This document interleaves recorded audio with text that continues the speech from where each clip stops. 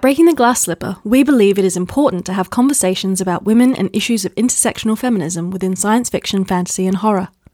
To continue to do so, we need your help. Please consider supporting us on Patreon. Join the conversation by following us on Twitter, Facebook, and Instagram. Welcome to Breaking the Glass Slipper. I'm Megan Lee. I'm Lucy Hounsome. And I'm Charlotte Bond. We are destroying our planet. The scientists agree. There is no denying that catastrophic climate change is imminent. And yet, our leaders continue to play lip service to the issue without taking real, impactful action. If things don't change drastically and soon, we won't have a planet to call home. Speculative fiction writers have long played with the idea of human-made dystopias, but in recent years, these stories have gathered speed. After all, what speculative fiction is best at is encouraging audiences to view contemporary issues from new perspectives. Cli-fi, or climate fiction, aims to make readers and viewers more aware of the possible future that awaits us before it's too late. In this episode, we are joined by the writing duo of Natasha Calder and Emma Shevchak, known as Calder Shevchak, to discuss all things cli-fi. So, Natasha, Emma, would you like to introduce yourselves to our listeners? Thank you very much for having us. I'm Emma Shevchak, and I am one half of Calder Shevchak. I met my writing partner Natasha at university, and we decided to write a novel about having children after I gave birth to my first child. And I'm Natasha Calder. I'm the other half of Calder Shevchak. And that's it. That's all I've got, apparently. Natasha and I were both writing on our own. And then at some point, we made the embarrassing decision to tell each other about our writing ambitions. And in conversations, we started writing stuff, coming up with projects together. And it was really when we landed on the idea of writing a piece of cli-fi, dystopian fiction around having children, that we really got to what we wanted to do. And so that's why we wrote this book. What do you think makes a good cli-fi novel? I mean, what are the trope boxes it needs to tick in order to be considered cli-fi? I think it's quite hard to say what makes a novel of any genre good. That's super subjective and kind of down to the individual reader to decide. But in terms of what boxes a book does need to tick in order to be considered cli-fi, there's sort of a very basic level where I would say it just needs to showcase the impact of an unnaturally changing environment on its characters. And those characters don't necessarily have to be human, and the climate change doesn't necessarily have to take place on Earth. If you think of something like, The Man Who Fell to Earth by Walter Tevis, in that book, the protagonist, Thomas Jerome Newton, famously portrayed by David Bowie in the Nicholas Roeg film, that character is an alien, and he comes to Earth in search of resources because his home planet is suffering a massive drought in the wake of nuclear war. And I think there's a very strong argument to say that work can be categorized as climate fiction because it shares the same concerns about the impact of a technologically advanced society upon the environment. And that's sort of like the very base level of what should be considered cli-fi. Mm-hmm. Emma? Yeah, I have to agree with Natasha there. I wouldn't want to box cli-fi too heavily. Obviously, it's speaking in some way to the climate that we live in, to the environment we live in. But the ways that it can do that can be quite sort of metaphorical. And I don't think it necessarily has to be something that's happening on our Earth in our time, but it definitely has to be speaking in some way to environmental questions. It's interesting that you say that you wouldn't consider cli-fi limited to something that is on the planet Earth, because Dan Bloom, who came up with the term cli-fi back in 2011, he argues that it has to kind of be on Earth. And I know that some of N.K. Jemisin's work, which is fantasy and is in a fantasy world that is, kind of barren and has really gone through a lot of climate changes, people say that that's not cli-fi because it's, secondary world and that. But it's interesting that you don't agree with that. And I would say I have to agree with you. There's too much agreeing happening. At the end of the day, it's about the message that you're trying to convey, the theme that you're trying to talk about. It doesn't really seem to me to matter whether or not you're on Earth or another planet or a completely made up planet. Exactly. I'd say that it's quite reductive of Dan Bloom, who coined the term cli-fi, to think of it as something that can only happen on this planet, that we can only think of issues pertaining to our own environment if the setting of the fiction or the drama that we're encountering is taking place in a space that mirrors our own. I think that's just quite a simplistic understanding of how we engage with art and drama. And yeah, I think that it really shouldn't be bound in that way. And I think we wouldn't want to be bound by how some people think of genres and the binding nature of that. Like, yeah, that's just not for us, I don't think. So do you think reducing it down, it's not necessarily about Earth, it's about human impact on their environment? It doesn't matter if that environment is Mars or Earth or a spaceship even. It's all about us just having a certain set of ideas and a certain set of way of acting. And the reason I asked this is because I noticed in your novel that even with the wonderful stuff they've put in there and all the regulations, people are still acting as complete arseholes to each other. And I just kind of went, even when everybody knows how important it is to save the planet, they're still beating each other up and whatever. And I just wonder if that's really what cli-fi is all about, and not necessarily about the environment, as strange as that sounds. There will always be certain moral questions, I suppose, that you play with when you think about climate change. But I think it's also kind of important that you kind of have to walk a tightrope there, because we do want to think about our own planet, and we don't just want to be thinking about moral questions that might then in some way become quite sort of solipsistic. We are thinking about concrete material things, but I just think that there are ways that you can metaphors you can make of the material problems we have in this planet right now that don't have to be seen through an exact kind of mirror of what we have right now. Sorry, Natasha, what were you going to say? You were about to jump in then. Oh, I was just going to say, sort of more specifically on the question of whether climate fiction is really about people being very unpleasant to one another. I think there is definitely a tendency within the genre towards, human devolution, because you're dealing with a society in which resources are becoming scarce and existence is becoming ever more precarious. So you tend to see that those societies in climate fiction, they're in technological decline and they're often very backward looking in their behaviours. So there's a lot of J.G. Ballard that falls into that category. Things like Russell Hoban's Ridley Walker and Cormac McCarthy's The Road also feature that a lot. But it isn't the entire not all climate fiction is like that. You can think of The Wind-Up Girl by Paolo Bacigalupi, which has a technologically advanced society and is concerned with climate change, but it's not quite the same. It's a more positive vibe. It's quite a masculine trope, isn't it? I have to say, in a lot of these books written by people identifying as men, they tend to feature this kind of like a world that's with people tearing themselves apart, tearing society apart, this kind of like individualistic pursuit of survival.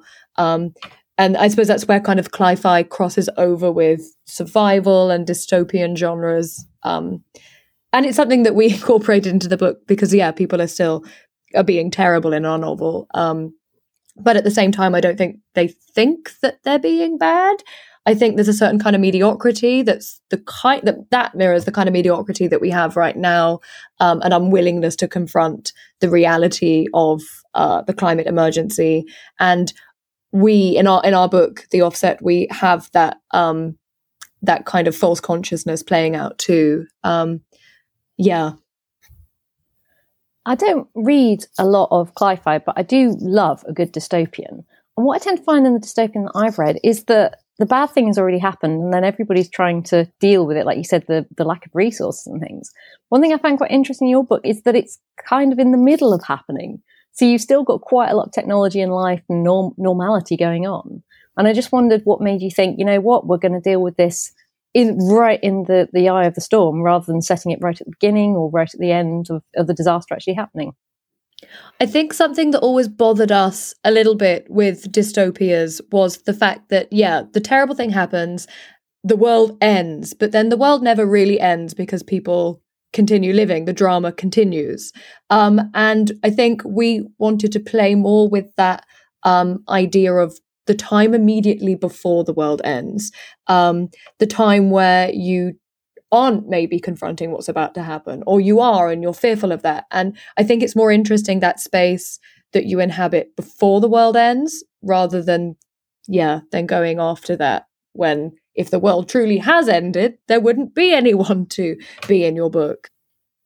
Yeah, if it's right at the end, there's not necessarily a story, or you're certainly not writing a dystopia, you're writing something that's purely post-apocalyptic, and we are quite concerned with showcasing how society would manage its own decline in such circumstances, rather than just individual survivors sort of living out the last few days before everything combusts. Which speaks a lot to this moment, I suppose, with people not wanting to really confront the reality of what's happening, even though in the last, I suppose, year or so, it's coming to the fore more and more, but still we're seeing at the institutional level, people not really taking the responsibility that needs to be taken in this moment. And God knows where that's going to lead us. I mean, that brings us on quite nicely to the idea about whether cli-fi has something of the polemic about it. Is teaching a lesson or making a moral statement integral to this genre of science fiction? I don't know if teaching a lesson is integral to climate fiction necessarily. I sort of tend to think about it more as we're simply sort of continuing the conversation within the novel format, which is the thing we love. We're not activists. We're not out there on the street protesting or suggesting new ways in which things should be done. We're just talking about an issue that concerns us in our day-to-day lives, and our primary goal as writers is still to be engaging and entertaining rather than to teach lessons. I'd also be kind of surprised if there was anyone in our readership, given how the book is sold and marketed, if there was anyone in our readership who isn't sort of fully on board with what's happening with climate change and well aware of the issues, and possibly will open out that discussion for them a little bit more. But I imagine most of them are already sort of on the same page as we are. In many ways, I think our book actually problematizes holding firm positions when speaking about climate change, because we sort of muddle this. We are obviously both not climate change deniers in any way, but we wanted to look at the different ways that climate change activism and discourse can sometimes go off the rails a little bit and can clash and collide with, say, women's reproductive rights. And so we actually wanted to problematize positions there. I don't think we could necessarily, the book tells a certain kind of message, isn't didactic in a simple way.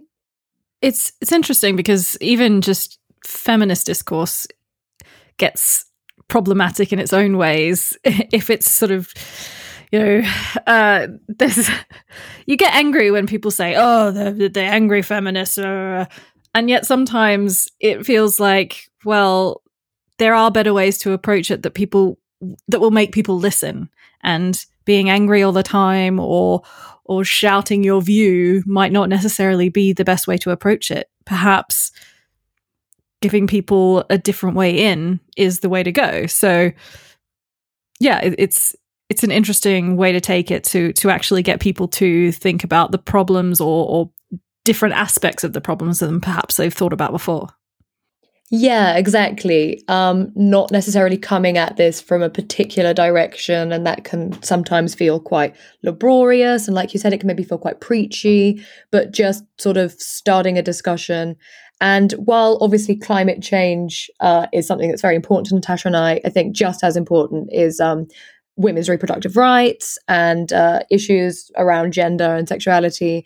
And with this book, I suppose we wanted to kind of show, how all of these things can kind of intersect. And when it's done right, everyone can kind of lift each other up. But when it's done wrong, everyone can kind of drag each other down. And so we're just kind of unpicking those different things without trying to preach anything particular.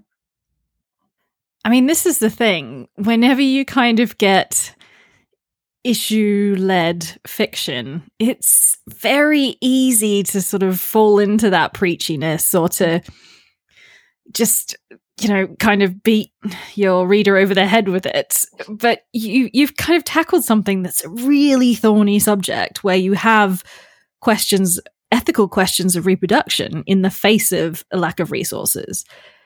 And, how did you actually try to approach such a subject? Because as you say, you don't want to be preachy, you don't want to be didactic. How did you sort of really approach that? How did you plan that for the book, and what pitfalls did you find yourself falling into along the way?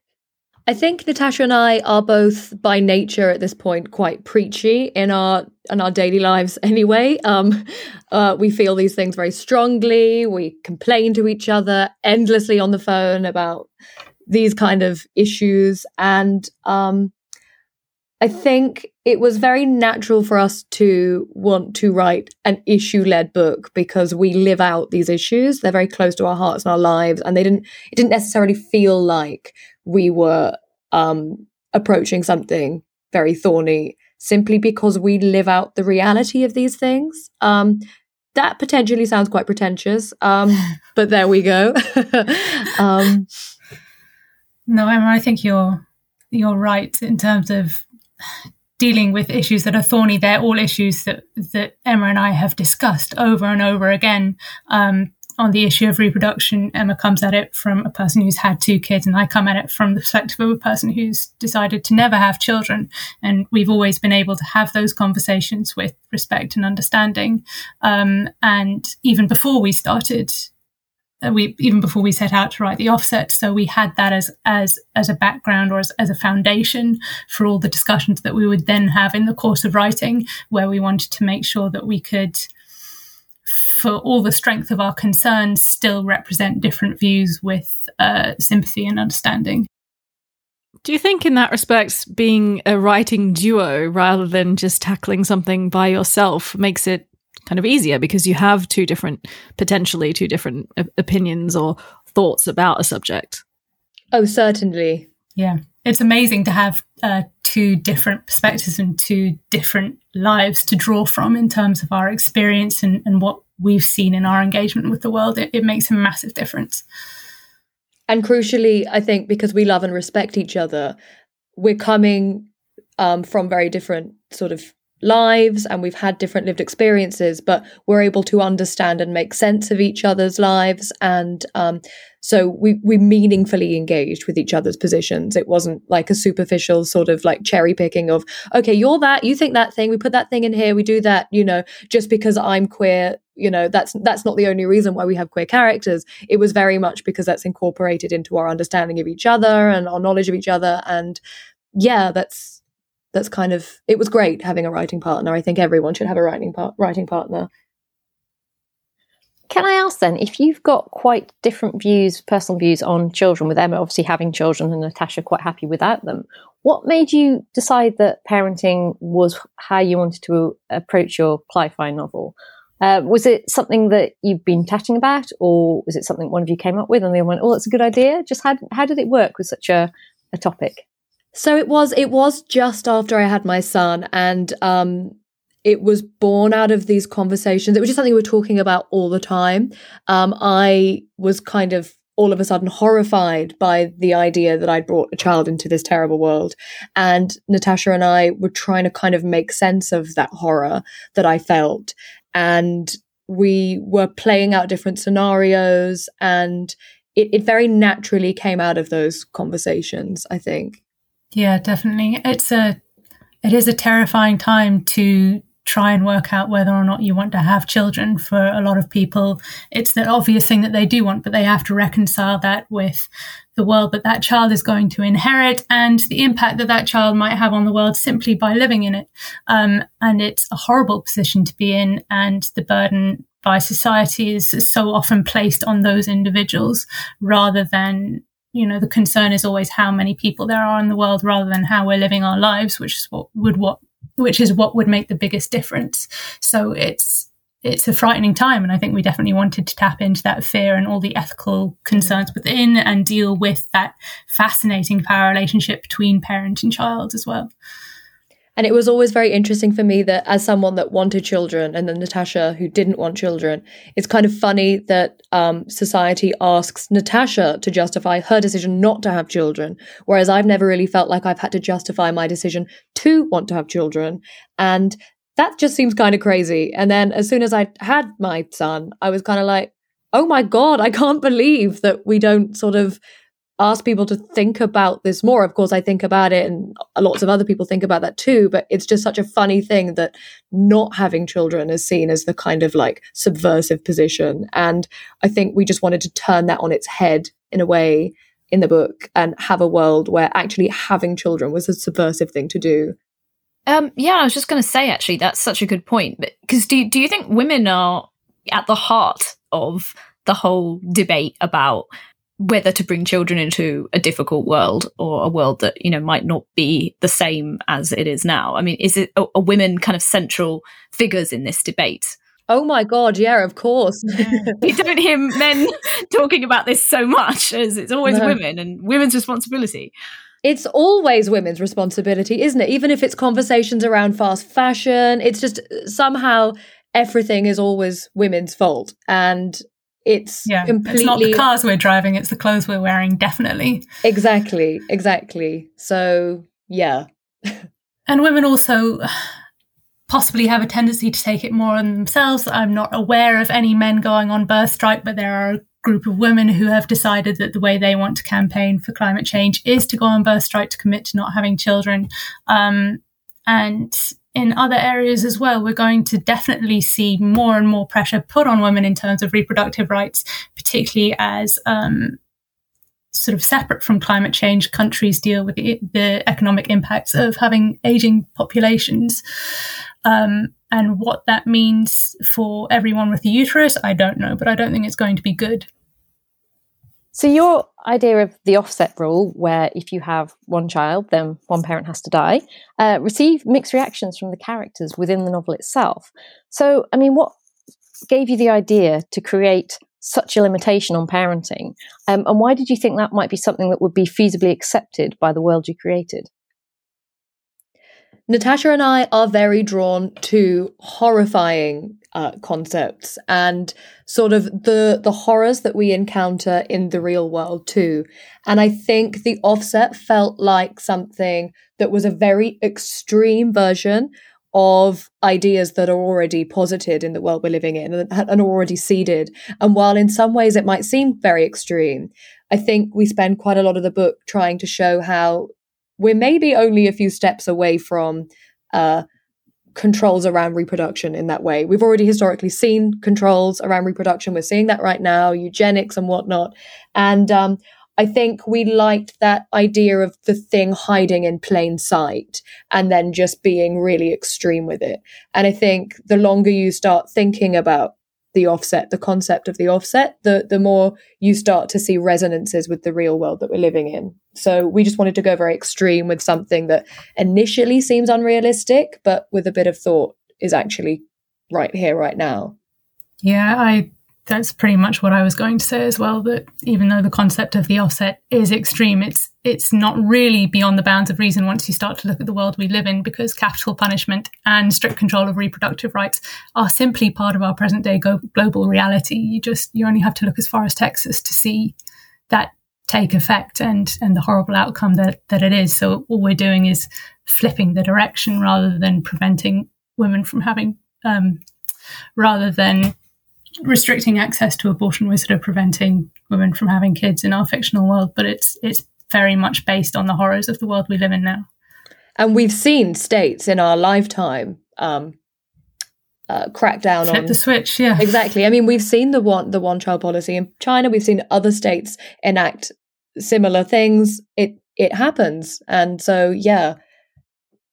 I don't know. Is there going to be a sequel?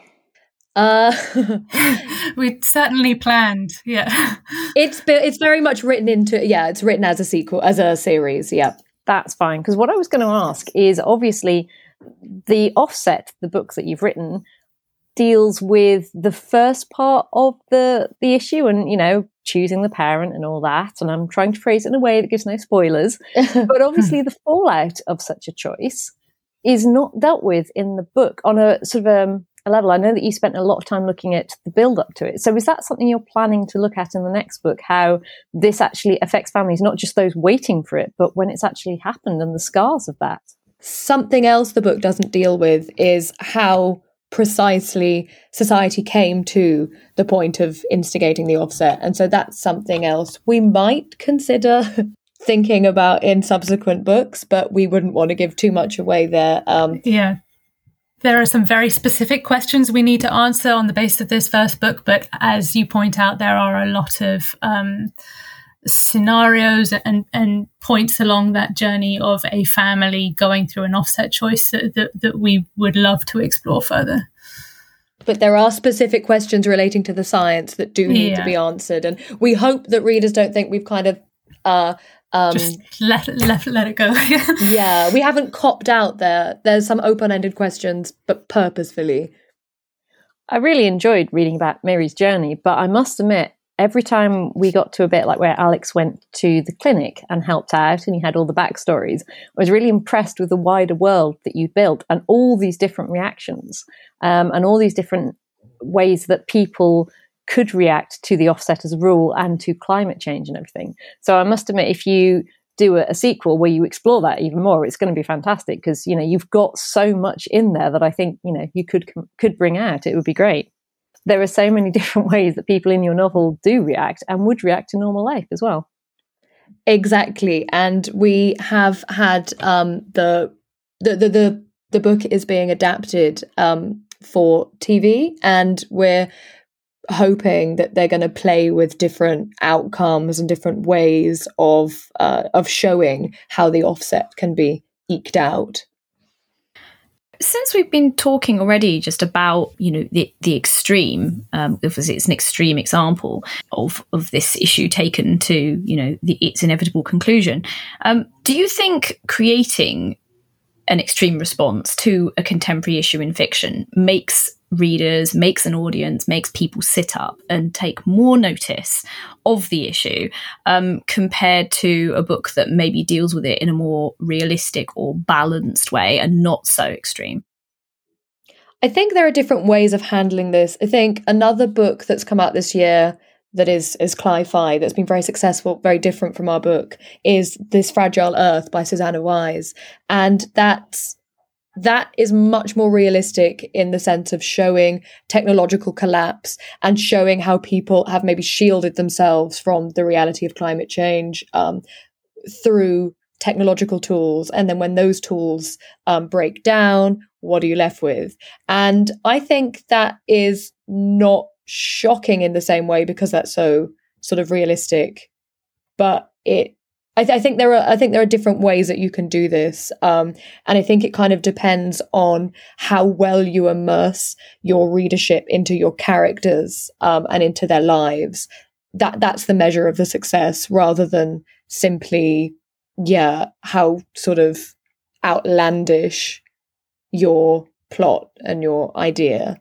Yeah, and Emma's spoken already this episode, I guess, about the power of metaphor, and fiction does provide us with metaphors, and sometimes the virtue of a metaphor is it is extreme, but it provides us with a way of understanding or putting into a fresh perspective the world around us. So I don't know if it will actually make anyone who is apathetic change their views, but for everyone who's interested, it could be useful. I wanted to actually ask you, because it's interesting how you have a book that's, obviously a lot about climate, but also, as we've mentioned, the parental aspect and the reproductive rights. And then you have almost the entire thing told from women's perspectives about women. It's a daughter having to choose which parent to basically kill. But also her parents are both women as well. And it's really interesting to have a story about reproduction with a homosexual couple. I mean, that's a really interesting choice. Can I ask about how you came to make that decision? It was very natural for us, first and foremost, because we both identify as women. And so to write women's experiences in this way was kind of the easy thing to do. But also we do feel like women's reproductive rights should be centered on women. And when it comes to thinking of family, we don't want to be so bound by heterosexual norms, heteronormative norms. We both think of family as being something that's very multiform, and we absolutely didn't want, with a book that treated of family, we really did not want to show a heteronormative family. And that, of course, in some way is influenced by the fact of me identifying as queer, and in other ways just because of this political moment we find ourselves in. I think it feels important to not just replicate heteronorms all the time when you don't have to. I think every single time we had a new character or a new family set up, we would kind of have to justify, well, why would that be heteronormative? Like, you know, you make that decision every time you make a character. You make the decision to make them whatever gender or non-binary, however you want to make them. And every time I think we wanted to make the choice of not simply being heteronormative. Yeah, exactly. There would have been a way to write this concept that would have simply reinforced everything that is heteronormative. And it was simply, we didn't want to do that. It just would have been also quite difficult, I think, to write out family dynamics for us when we're not cleanly living heteronormative lives right now. And I think it just would have been disingenuous in some way, at least for me, to have written about having children heteronormatively as well. No, it's a great angle and it's something that we don't see enough of. So it's really nice to see that. It's just because it's different and you don't see much of it. It's really interesting to see how that came about. But some of your talk tonight has just awakened the Star Trek nerd in me, which listeners will know that it's not hard to do that. And I'm not constantly linking things back to Star Trek. But I mean, when you're talking about, you know, things like how did they come up, you know, how could a society come up with something like the offset rule? How would they get to that point? And, you know, I think of that episode in Star Trek Original Series where they visit a planet who has almost like a lottery, where just randomly, instead of actually fighting a war anymore, certain points of the year, they're just like, okay, well, now someone has to die, and a computer just picks the random person. You know, well, I mean, that's one way to do it without all the emotional fallout. If the computer's making the choices, just, you know, we are free of that decision-making process. But, okay, this is the sort of insight into my bizarre brain. But that thought then led me to thinking about Gene Roddenberry talking about kind of that he didn't want. So when it came to Next Generation Star Trek, he was like, okay, I don't want the tension to come from, you know, between the crew members. It always has to be external because, you know, this is supposed to represent something, you know, really wonderful, and like we don't get mad at each other anymore. So all the tension and everything has to be outside. And it made me think again, because you have a narrative where it's kind of this, you know, world-destroying, catastrophic state of events externally. So that's like massive, massive tension. And that feels like it could be so overwhelming for a narrative. And yet, you know, you and I would say that good narratives keep character and interpersonal development as and tension as like really central to the story. But how do you manage to do that? Like, how do you manage to keep the kind of local microcosmic story the center while you've got world-destroying catastrophe in the background? I think that's through truly inhabiting your characters and truly putting yourself in their position. And again, without wishing to sort of paint the world that we're living in as being post-apocalyptic, but it is a bit pre-apocalyptic, I feel like it's not so hard for us to imagine living in a world where we have to make huge choices all the time, huge decisions. I think, again, it mimics a lot of what is going on at the moment in the world. I think probably the kind of current political climate has really helped us imagine how awful it is for a lot of people right now in many different ways. And that kind of that extremeness of reality, it feels like we're living in an extreme reality, but we're still people. We still think and feel and live out our own kind of like subplots. So it's not so hard to imagine our characters doing that too. Yeah. And also, there's simply no story without the characters. And particularly when you're telling the story of a family, it's really interesting what you said about Star Trek. But it wouldn't be a family if the tension didn't come from within, if all the pressures were purely external, because that's just not how families are, certainly not in our experiences of them.